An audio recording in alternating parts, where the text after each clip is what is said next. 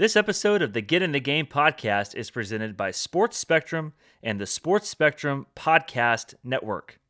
We invite you to check out our website, sportspectrum.com, for more content on the intersection of sports and faith. Articles, devotionals, podcast episodes, all of it can be found right there at one place, sportspectrum.com. And while there, you can subscribe to our weekly newsletter, as well as subscribe to our magazine. You can lock in a 1-year subscription for just $18 or 2 years for just $30. We've got a great conversation ahead for you. So thanks for tuning in this week to the Get in the Game podcast with Scott Linebrink.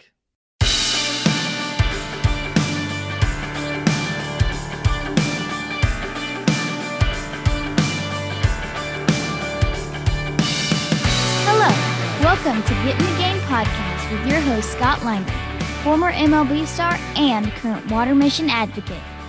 Oh yeah, and he also happens to be our dad, so let's dive right in. Hey everybody, I'm your host, Scott Linebrink, back for another episode of Get in the Game podcast, where we talk about what it means to serve and putting our faith into action. This week's guest is Terry Evans. Terry, how you doing? Doing good, man. Glad to be doing this with you. Yeah, me too. Terry, I'm going to introduce Terry to everyone. He is a former baseball player. Terry played for a long time in the minor leagues and the big leagues, and mostly with the Anaheim Angels, I believe, but 4 or 5 different organizations, but has been retired now for about 10 years, and I had joined a ministry that I was actually very involved with when I was playing baseball called Unlimited Potential Incorporated. So Terry serves on their staff, which seeks to disciple baseball players, and he also serves as the team chaplain for the Atlanta Braves. So I guess I should start by saying congratulations on the World Series win last year. Yeah, I don't know how much I played into that, but I'm super happy for those guys. It was a good group of guys, and it was really cool to watch them get to experience that moment. Yeah. Well, speaking as from someone that benefited from that relationship with team chaplain and how much that means to guys, nurturing their faith and being able to pray with them. And of course, over the course of a baseball season, as you and I both know, as players, we can go through a lot of ups and downs, and having that stabilizing force of a chaplain, really helps to keep us grounded in our faith. So I'm sure you've had a lot of opportunities to do that. Yeah, man, I think so. I mean, I'm just like you, benefited a ton from having baseball chapel there available all season. And so just now being on this side of it, just try to keep that perspective, just try to be available, open to the guys, helpful when I can. Yeah, just really be there to serve, Mm-hmm. So let's start there, because that's obviously the theme of this podcast is serving. Why don't you just take a couple of minutes to just give us your ideas on what it means to serve and how, from a faith perspective, you do that? All right. Yeah. As far as serving, I think serving sometimes can be a difficult thing to try to define. It's an easier thing to maybe demonstrate at times, but usually if I think of serving, I think of what Paul says in Philippians 2, where he says, consider, have the same mindset as Jesus and consider the interest of others over your own interests. And so I think when it comes to serving, that's one thing that I think about is considering the interest of the people around me over just only worried about my own interest. Being willing to sacrifice, not clinging to any sort of status that I may feel like I have, or any sense of entitlement or anything like that. Just a willingness to put myself in a position where I'm looking to do good and bless others. And the one picture that always comes to mind is Jesus and that last meal with his disciples, him being the one who gets up from the table and goes and washes their feet. I mean, I think if we need a model for service, I think that's a good one. Yeah, absolutely. Jesus gives us a lot of great examples in the Bible about that.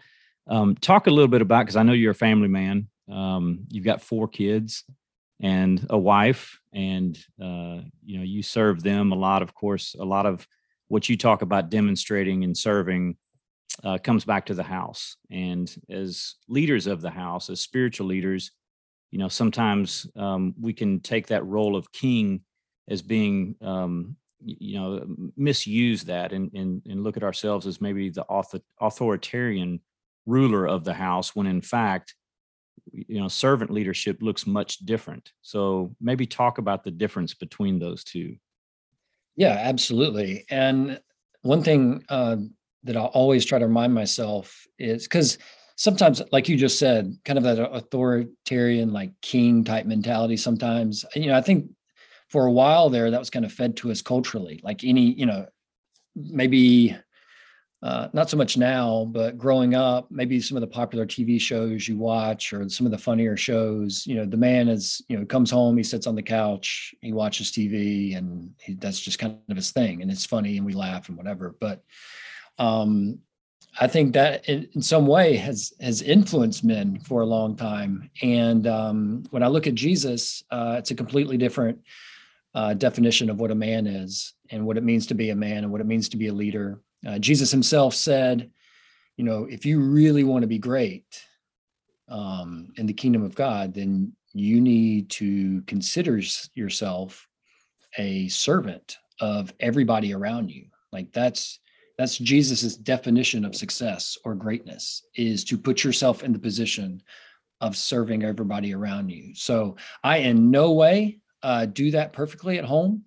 We're probably challenged more at home with doing that than we are anywhere else. Agreed. But trying my best to remember that as long as I'm awake and all the other members of this house, whether it's Tanner, my wife, or the kids, if they're awake, then I am a servant. I can do the things that I want to do, maybe after the kids have gone to bed, or maybe just by getting up really early in the morning before everybody's up. But when everybody's awake, I'm to take on the role of a servant. And so I try my best to stay in that mindset, even though it's not easy. Well, and to give folks a peek behind the curtain a little bit, Terry's kids are on spring break right now. And before we started this call, he said, "Hey, I've got the kids in the other room playing a video game, and I've told them to be quiet, but I'm really hoping that nobody barges in on the middle of this interview." But I think that's a great picture right there of, you're on vacation with your kids, and yet you're pulling time out of that day to sit and talk to us about serving. So I really appreciate you serving in that regard. Yeah, man. And that's part of trying to, lead and disciple your kids too, is that fine line of I'm going to serve them and try to bless them as much as I can, but also kind of want to teach them that the world doesn't revolve around them either, that we are all as a family committed to serving other people. And so that's a fine line we all try to walk. But yeah. Well, and in today's world, in today's society, I just think how more and more, that's not the focus. The focus is the individual and, getting what's mine and making sure that we take care of ourselves first. And, even our families first. I mean, sometimes we can use that as an excuse of saying, no, my family comes first. And not that, we shouldn't prioritize family, but there are some instances where maybe we do need to do something and let our family know, no, we need to be serving in this regard. We need to give up our time, and maybe that's collectively to go on a mission trip or go do something in the community to help others, so that we remind ourselves that constantly looking for ways to serve others is something that not just I do as leader of the family, but that we all do. And to your point, setting that example and demonstrating that is so key. But yeah. I'm sorry. Let me let you react to that. No, I was just going to agree with you. I think any chance we get to bring our kids alongside of us, definitely our wife, but our kids too, to bring them alongside of us where we're all serving together. I mean, that's, to me, the ultimate is when we're able to do that. We can't always do that, but anytime we get a chance to do that, we should go for it. Yeah. And I just think about how, the idea of serving and putting yourself second or third or fifth or 10th does not come naturally. And to truly do that, it takes a supernatural inputting of the Holy Spirit. It takes wanting to live like Jesus. Because if I'm honest, I look at what I want to do when I wake up every day, and immediately I go to my flesh and my selfishness. And I say, boy, it'd be fun to go out and play golf today or go do this. But, I need to be focused on a task at hand that's been put in front of me, and push that other side that I want to do to the back corner. Yeah. One question I try to always ask myself, I didn't come up with this question. I think the first time I heard it was from Dallas Willard, but we're familiar with that, like the bracelet, what would Jesus do? Mm-hmm. Which I think is a great question. I think it's a great self-reflection question, but Dallas Willard took it to a whole new level, because sometimes when we try to picture what would Jesus do, it's almost like we try to put ourselves in the shoes of a first century Jewish rabbi, and that doesn't always work well. It's hard to relate that way. So Dallas Willard always put it like this: what would Jesus do if he were me? And so I got to start thinking, like, if Jesus was the leader of my home and was married to my wife and was the father of my kids, and he had my daily schedule, like, how would he go about it? What would he do? What would it look like? And then the more I reflect on that, I just try my best to go and do likewise. Mm-hmm. Yeah, that's a great way to look at that. And of Yeah. course, being in the Word and understanding, what Jesus tells us in His Word is a way that we can, know, hey, this is what He would have done in that circumstance, because we've got the benefit of looking directly at His life. Yeah, absolutely. Well, let's do this. You and I were actually together over the weekend. You came down here to Texas and helped lead a men's retreat that I've been hosting now for about 5 years. And we had 15 or so guys in a room, and we had a chance to, from Friday evening to Sunday morning, really focus on intentionally getting into God's Word and understanding what it looks like to be the leader of a family. And that's been my whole desire in this, is to give guys an opportunity to really be taught by some different voices. And so we've done that, and you were gracious enough to come in and teach. And one of the things that you taught on was the parable of the Good Samaritan. And so I've asked you to come on this podcast, to give your own personal thoughts, but also to walk through for our audience some of that same teaching that you gave us guys this weekend, because I think that this story is paramount to the idea of serving. And it gives us a great illustration from Jesus directly, and of what it looks like to serve. And I'd just like to walk through that with you. So let me start by, I'm just going to read this parable. And for a little bit of context, this is in response to a question that Jesus got from someone who asked, basically, what does it take to be saved, to get eternal life? And so he then gives us what is often referred to as the great commandment. You must love the Lord your God with all your heart, with all your soul, with all your strength, and with all your mind.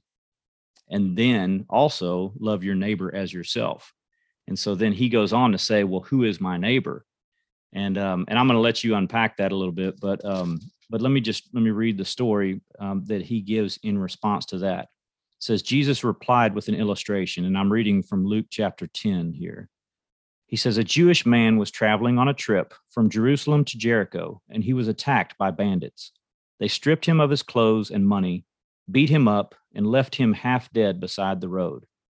By chance, a Jewish priest came along, but when he saw the man lying there, he crossed to the other side of the road and passed him by. A temple assistant walked over and looked at him lying there, but he also passed him by on the other side. Then a despised Samaritan came along, and when he saw the man, he felt deep pity. Kneeling beside him, the Samaritan soothed his wounds with medicine and bandaged them. Then he put the man on his own donkey, and he took him to an inn, where he took care of him. The next day, he handed the innkeeper 2 pieces of silver and told him to take care of the man. If his bill runs higher than that, he said, I'll pay the difference the next time I'm here.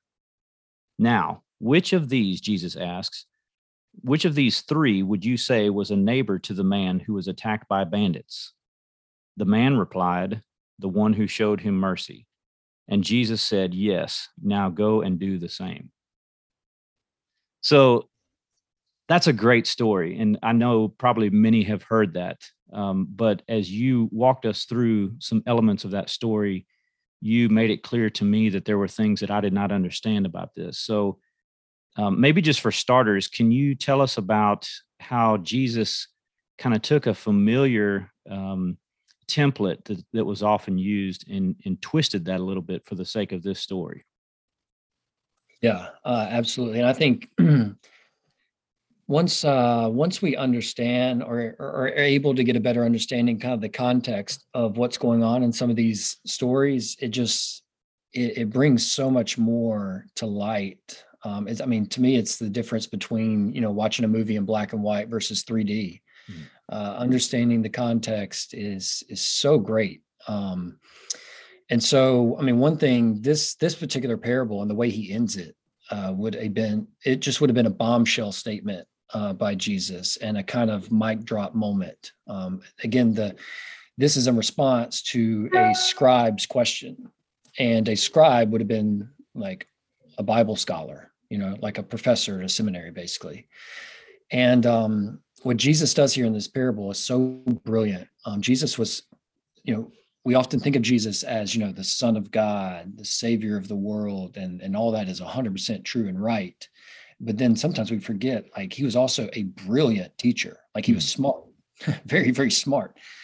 And so one thing that he's doing here is it's helpful to understand that he was not the first Jewish rabbi to use parables as a way of teaching. That was actually a very traditional method of teaching. It was widely used, especially in first century Jewish culture. And because they were so widely used, like you just said, there were common templates that were used for telling parables. I mean, in a predominantly oral culture where lots of people couldn't read, this was a very helpful way to keep things easier to understand and easier to remember. And so one of those templates that was really popular was rabbis would tell a parable that contained three characters, a priest, a Levite, and a Pharisee. And these would be the three main characters. So no matter what the lesson is or what the content of the parable was, it would always have these three characters. And the template was always the same. Whatever the parable was, the priest in the parable would always do things wrong, because everybody knew during that time the priests in Jerusalem were corrupt. And so the priest would always get it wrong. And then the Levite would come along and he would also do things wrong, but just kind of for a different reason. Because back in that time, they were kind of viewed, the Levites were viewed as being corrupt, but just really, corrupt by their association with the priests. But then the Pharisee would come along in the parable, and he would be the one who would always do things correctly. And that was the template. That was just how it traditionally went. Kind of sounds like the modern day jokes where, somebody says a priest, a Levite, and a Pharisee walk into a bar. Dude, we laugh about that, but I think that's exactly what's going on. Like, they're familiar, just the same way that we're familiar with that template for a joke, they're familiar with this template for a parable. It really is kind of the same thing going on. And so what Jesus does here in this parable of the Good Samaritan is he follows that template. And so, this scribe who, again, he would know this, he's following, like he's tracking with this, he gets this. But then Jesus gives it that shocking twist at the end, because like in his parable, sure enough, the priest comes along, gets it wrong, just as we would expect. The Levite comes along, gets it wrong, again, just as we would expect. But then the moment in the story when you would expect a Pharisee to come onto the scene and get it right, Jesus says a Samaritan comes along and he's the one who gets it right. And again, you probably could have heard a pin drop in that moment because, again, just a little bit more context. I mean, the Samaritan people were despised by most Jewish people. And there's all sorts of cultural reasons for that. But this would have been a shocking move on Jesus's part.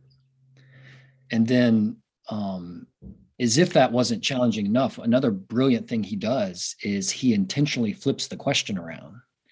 When you read the story, Jesus is asked by the scribe, all right, who is my neighbor?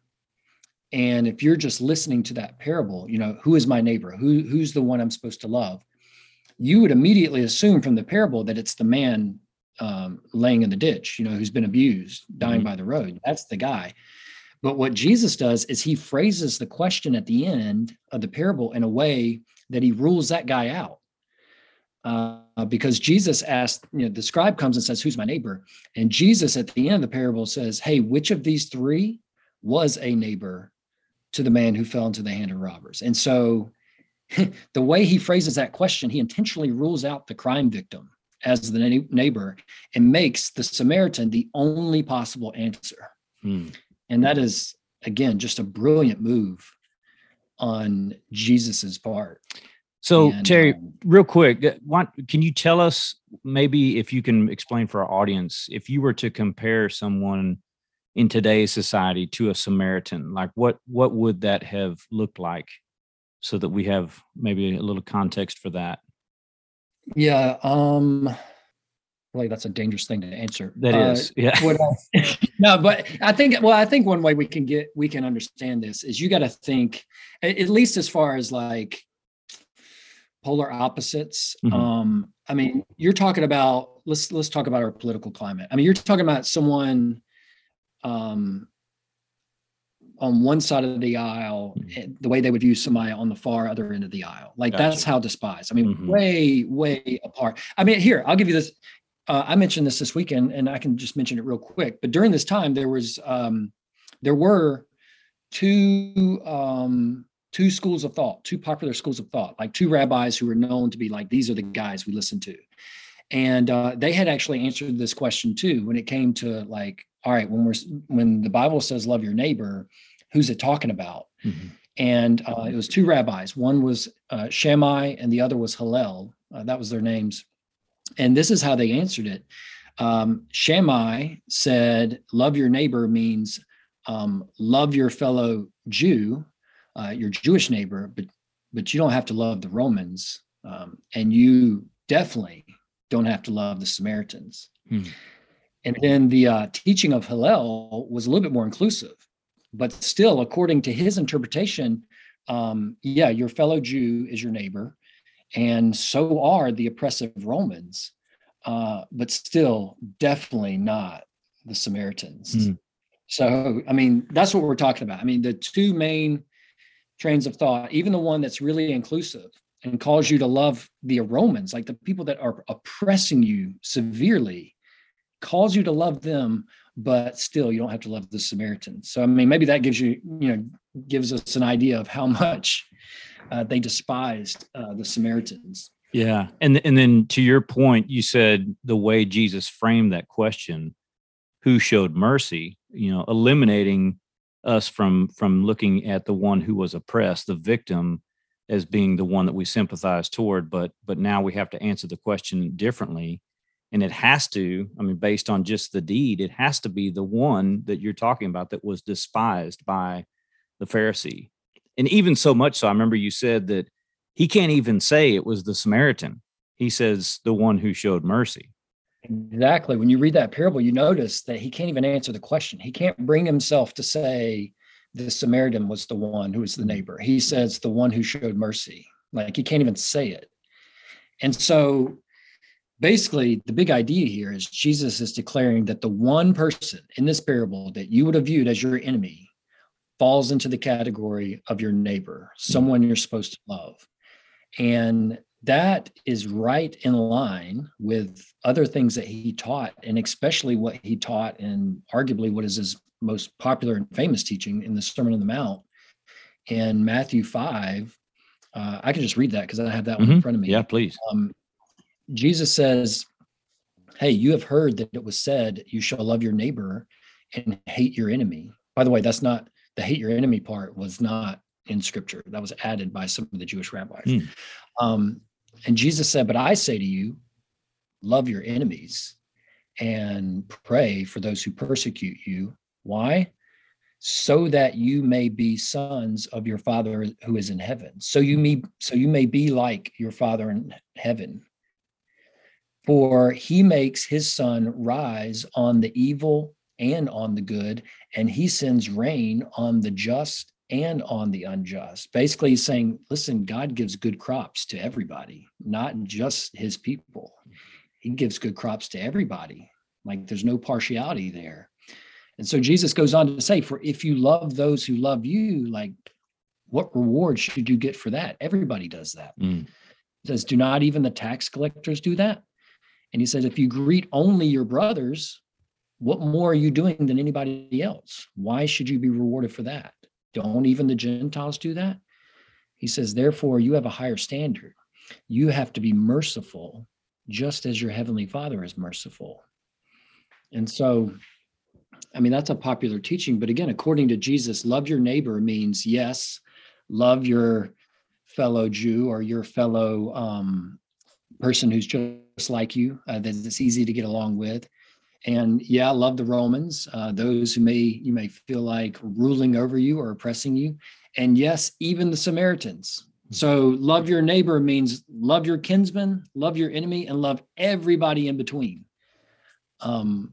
Because why? Because our Father in heaven loves the whole world and desires that nobody should perish, but that all would experience his blessing. And therefore, so should we.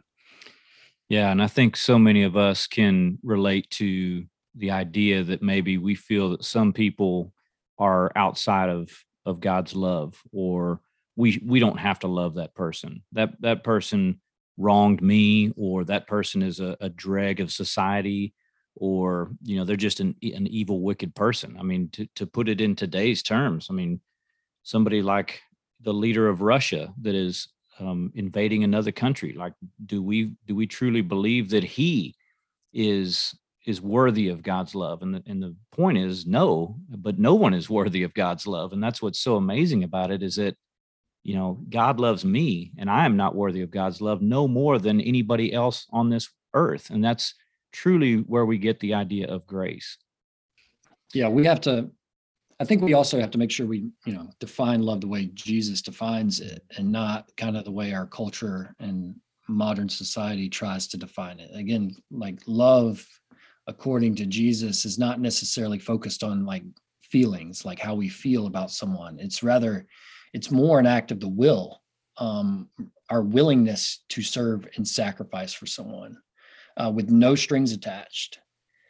And it seems simple, but it's a challenging instruction that Jesus gives us, but one that he modeled himself perfectly.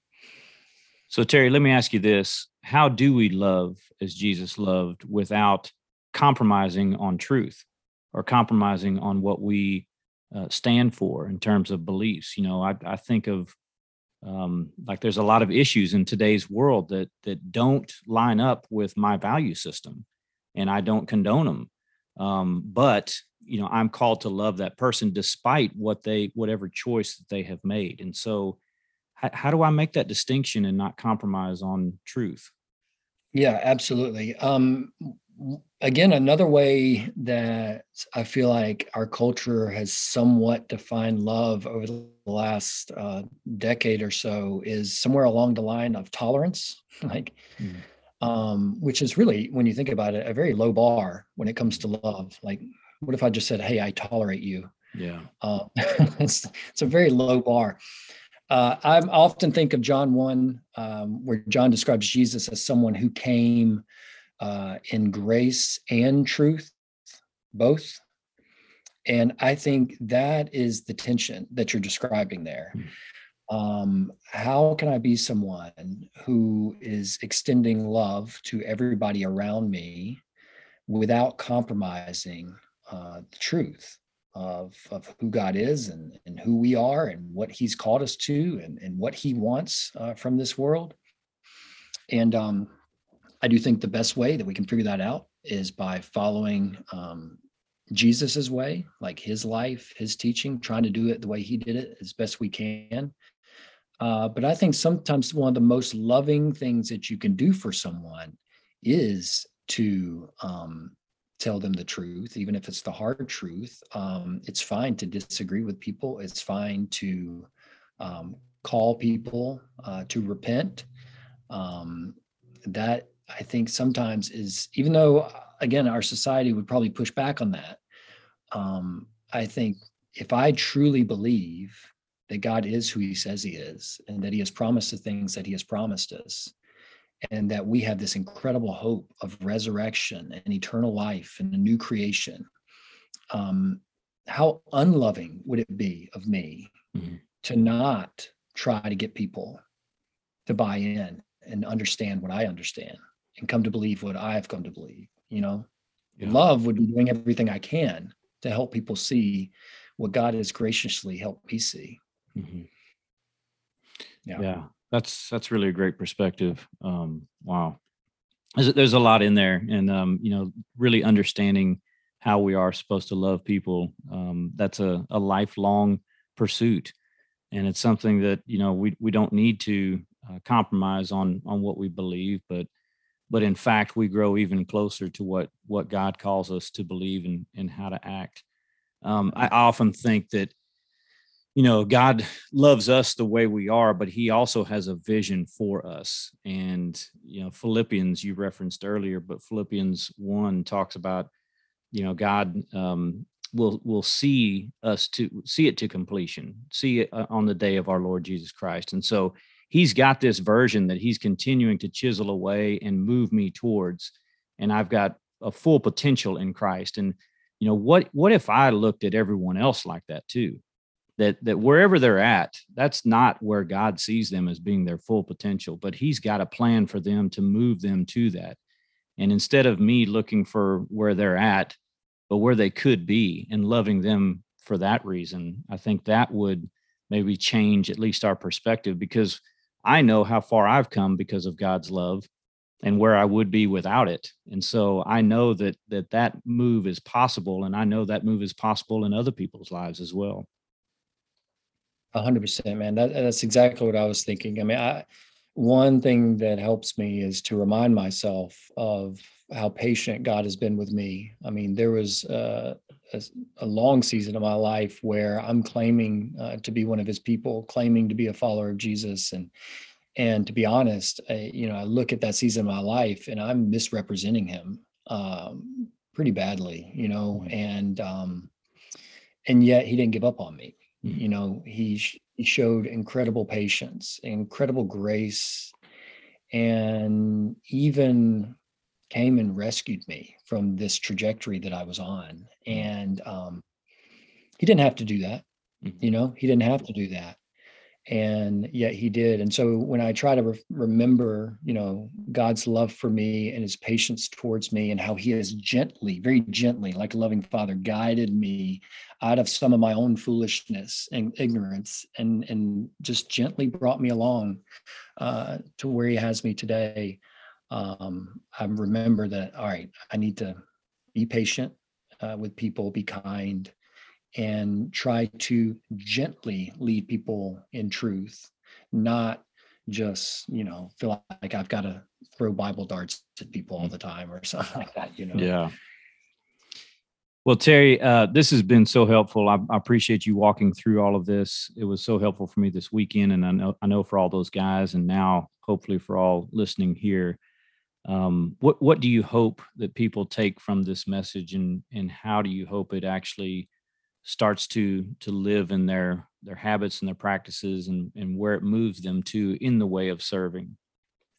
Yeah, I think one thing that comes to mind is just sometimes there's no way for me to know where everybody where everybody's at in their relationship with God who's listening to this. And so I think sometimes knowing that a lot of us grow up with this view of God like he's angry, or that he's looking down on us with his arms crossed, shaking his head like, what's wrong with you guys?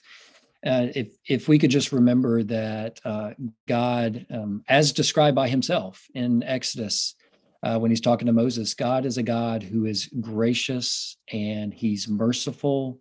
He's actually very slow to get angry. He is full of love and kindness and forgiveness. That doesn't mean he doesn't hold us accountable, and there isn't justice. There absolutely is. He's very clear on that. But he's patient and he loves us. And it is his desire that all people would come to know him for who he really is, and not sometimes what people think he's like.